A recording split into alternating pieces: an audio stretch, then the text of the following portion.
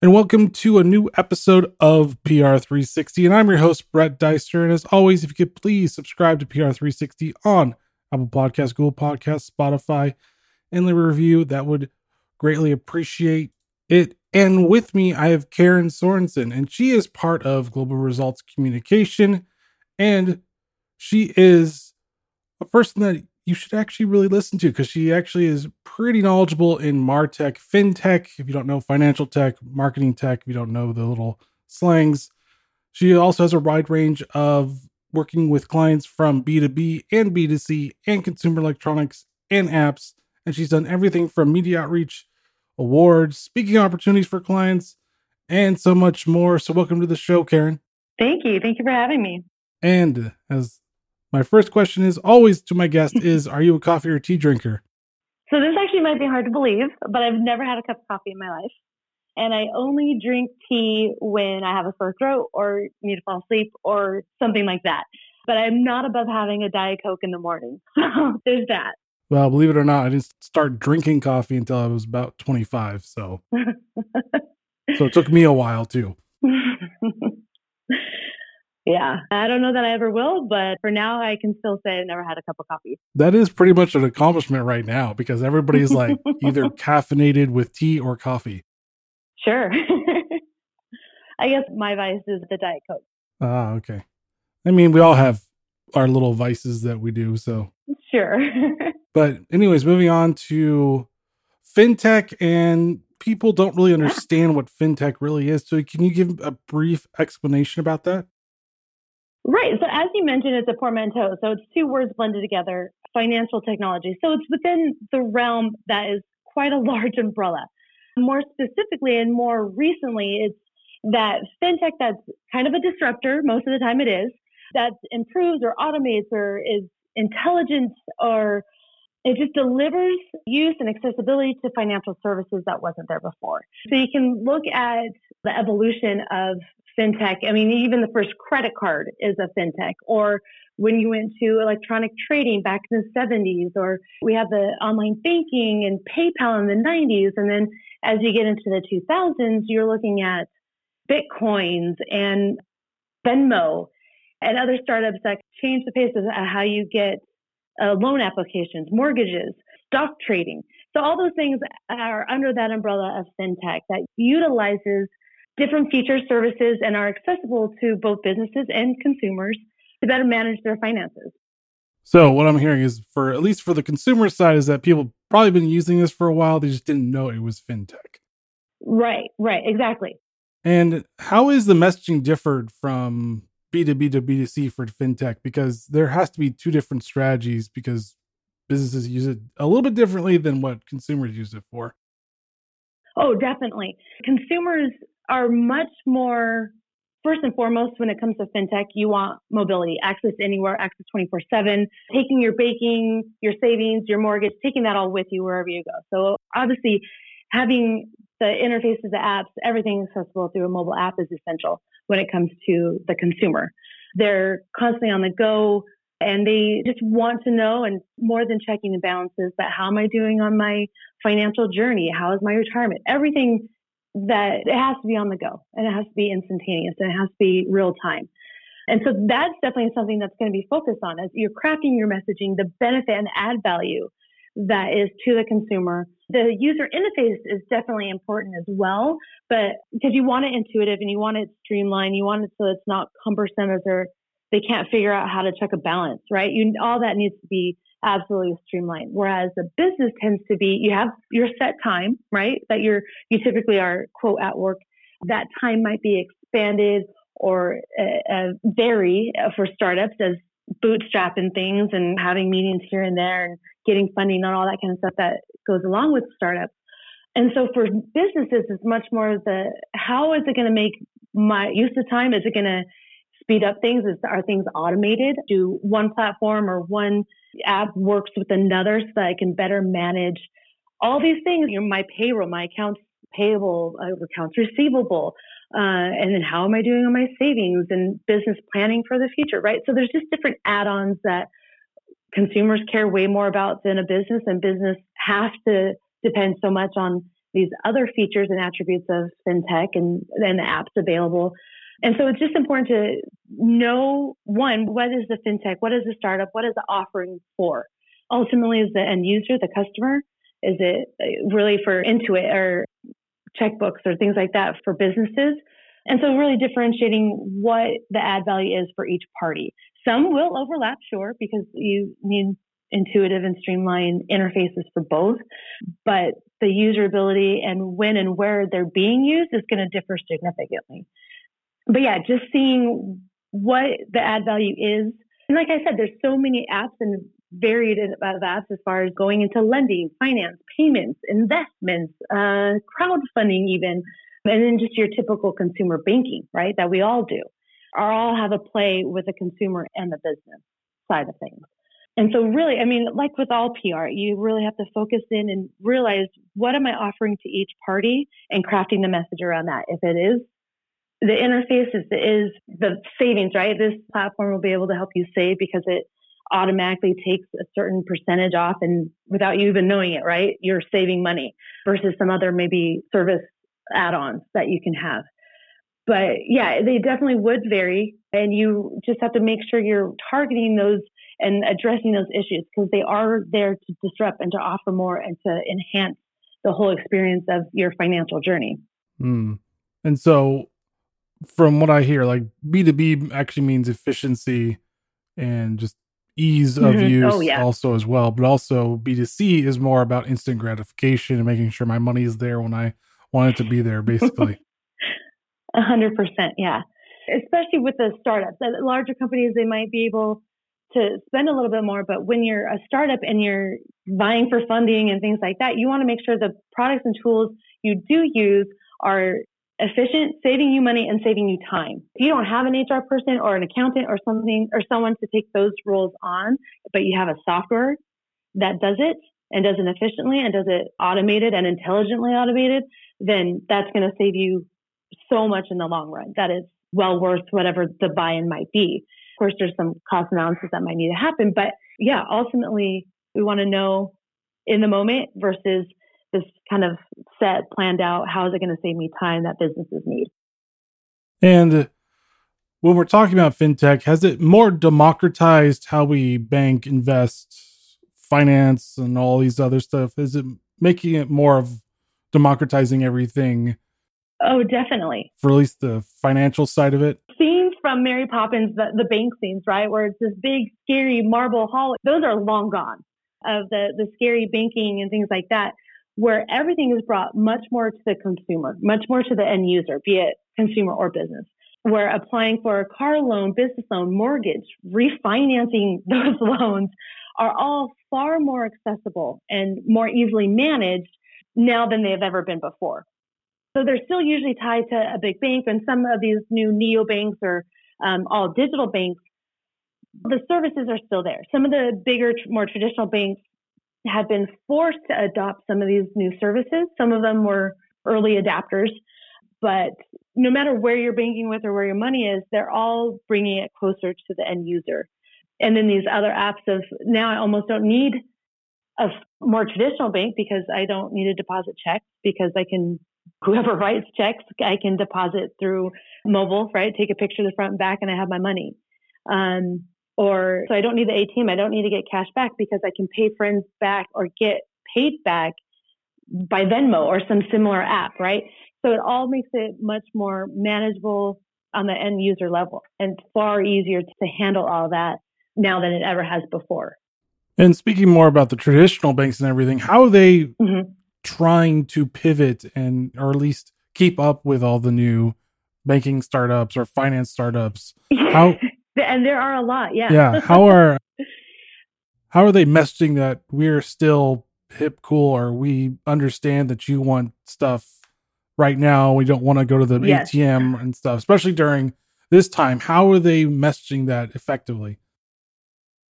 Well, it is interesting because, I mean, definitely during that pandemic where certain states were affected more severely than others, but when the state was on a full lockdown, you weren't even able to really deposit any checks because you couldn't go in and talk to your teller and get bank. So especially businesses were affected because they're getting paid by their client, but they can't actually deposit checks because they banked with a traditional bank.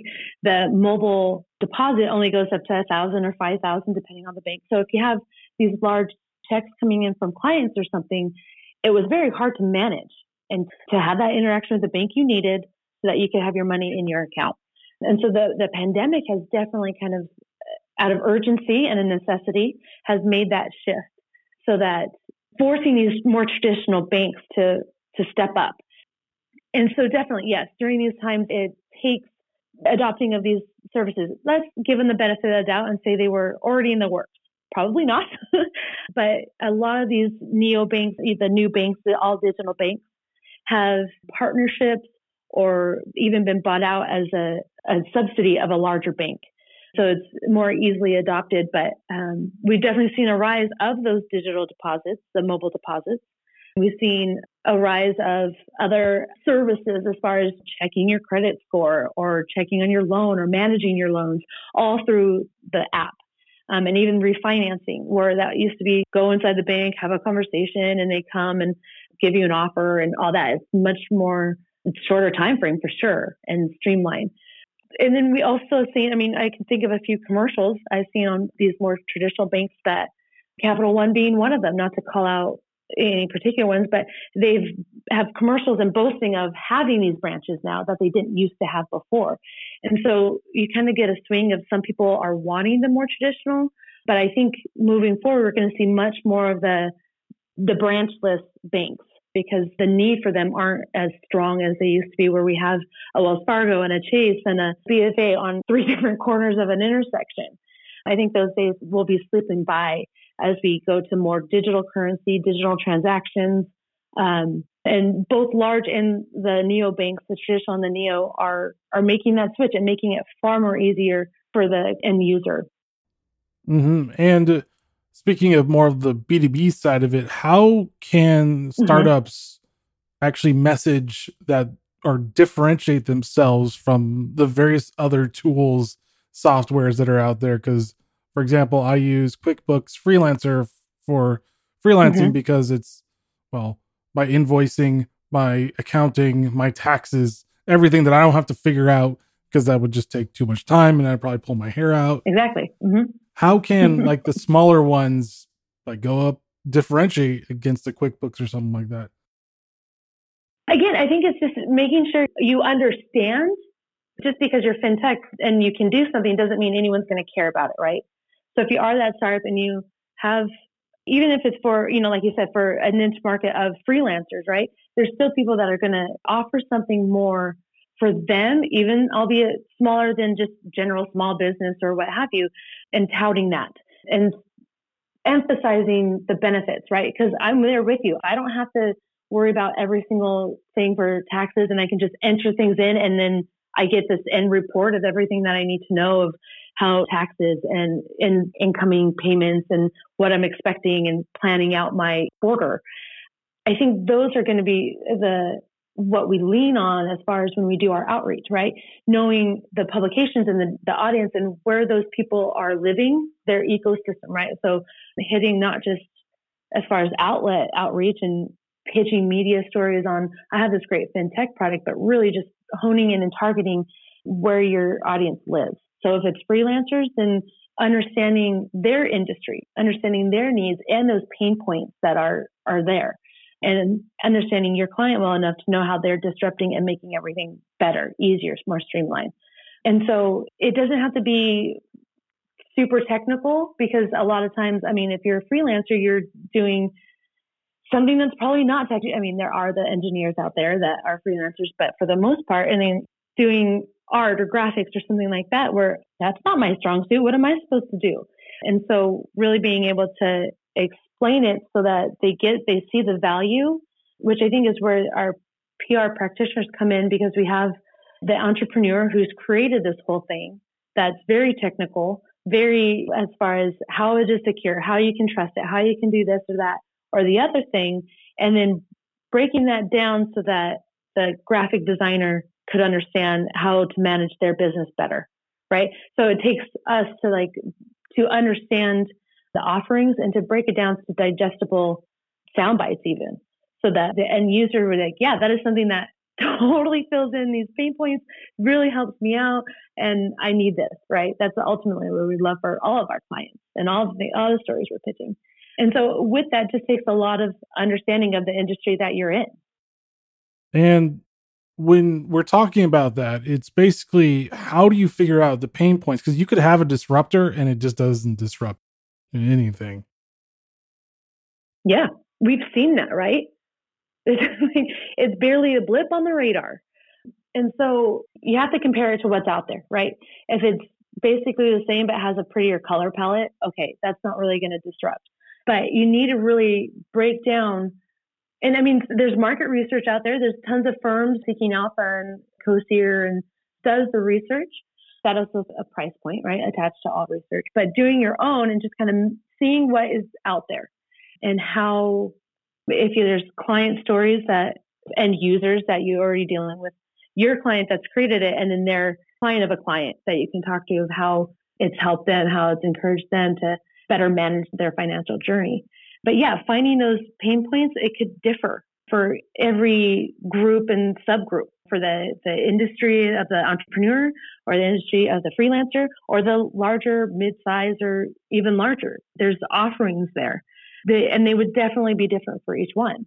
We mentioned that with freelancers, even young startups, time is crucial because you want to spend your time what is making you money.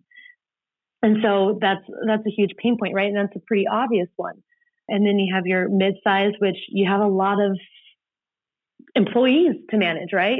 Mid-size to larger, when you have payroll to consider and accounts payable and receivable, right? And so we've seen those companies that are in the teen years, mid-size, but still struggle to manage accounts receivable and payable, right? Because they still don't have all that personnel of the HR and the accounting and everything else that helps support. And so it's still kind of being done by an operations manager that is a catch-all or what have you, right? So it depends on the size to kind of who this would help most.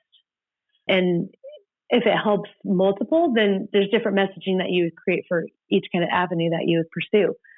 But yeah, some of those pain points are tricky to identify, that you don't necessarily know how it's going to help. It's just a great platform. Well, there's a lot of great platforms out there. So the only differentiating is how it's solving these problems, because otherwise they're going to be this unicorn that's not at all a unicorn, and no one's going to remember them in 6 months. And so it can be tricky, but those figuring out how it's just better than a great platform or a great app, but the other incentive, does it save me money? Does it save me time? Is it just makes my life headache free when it comes to payroll every other week? Things like that are crucial when you're crafting that messaging.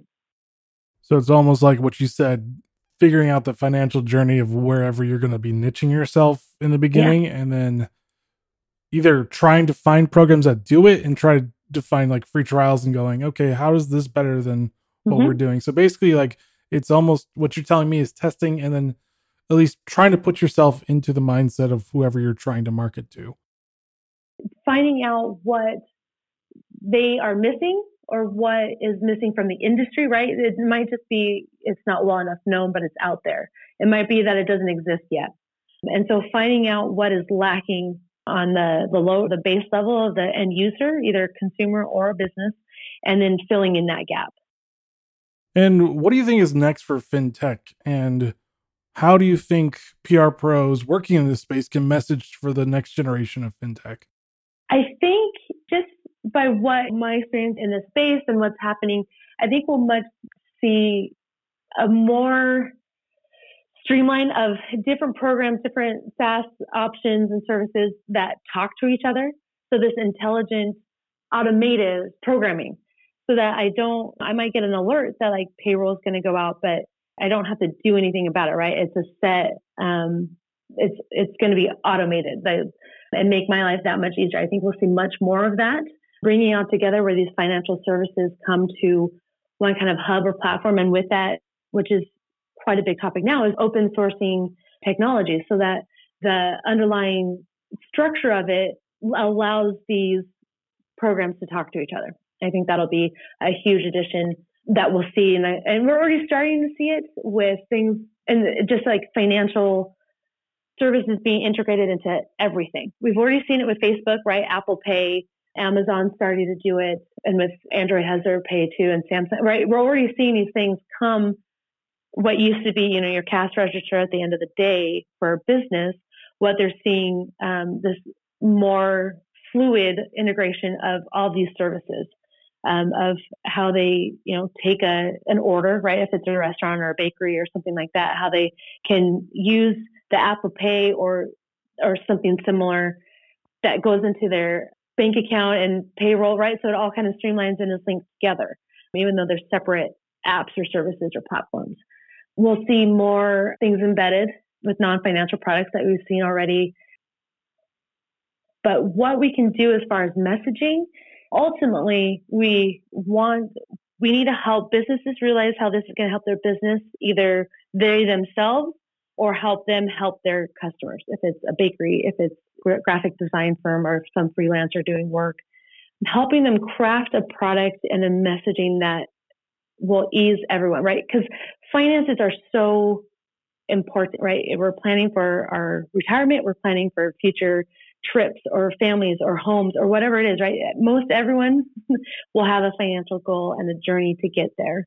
And so it's just making sure that we can help these developers and these entrepreneurs of building these new fintech services to get people to where they want ultimately. And a huge factor in all of this is trust, right? And when it comes to banking, when it comes to any kind of, you put your credit card information into your Uber app because you trust it.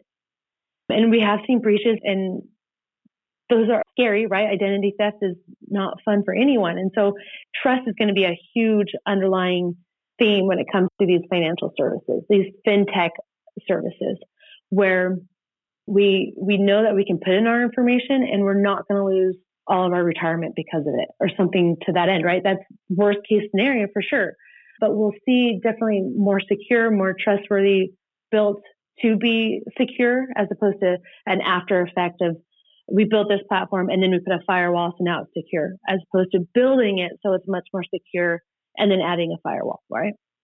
And so the actual infrastructure of how this app or platform is built is trusted, secured, so that users will have that peace of mind when using it on this journey of building their credit, building their retirement, or whatever it might be. And I definitely think we'll see, we already have with the breaches that have happened, but we'll definitely see more of a focus on what makes this secure, what makes this trustworthy as an end user for a business or a consumer. Because that's what's going to get me to buy in, right? I'm not going to change banks just because I want to make sure that my money is safe, that my information is safe. And that will, as these things kind of get integrated, that's going to be forefront in how these apps and platforms are built. Mm-hmm.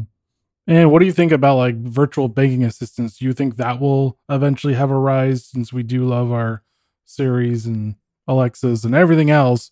But I haven't really seen banking do that quite yet. Do you think that there will eventually be a rise, since most people will be going less to the banks?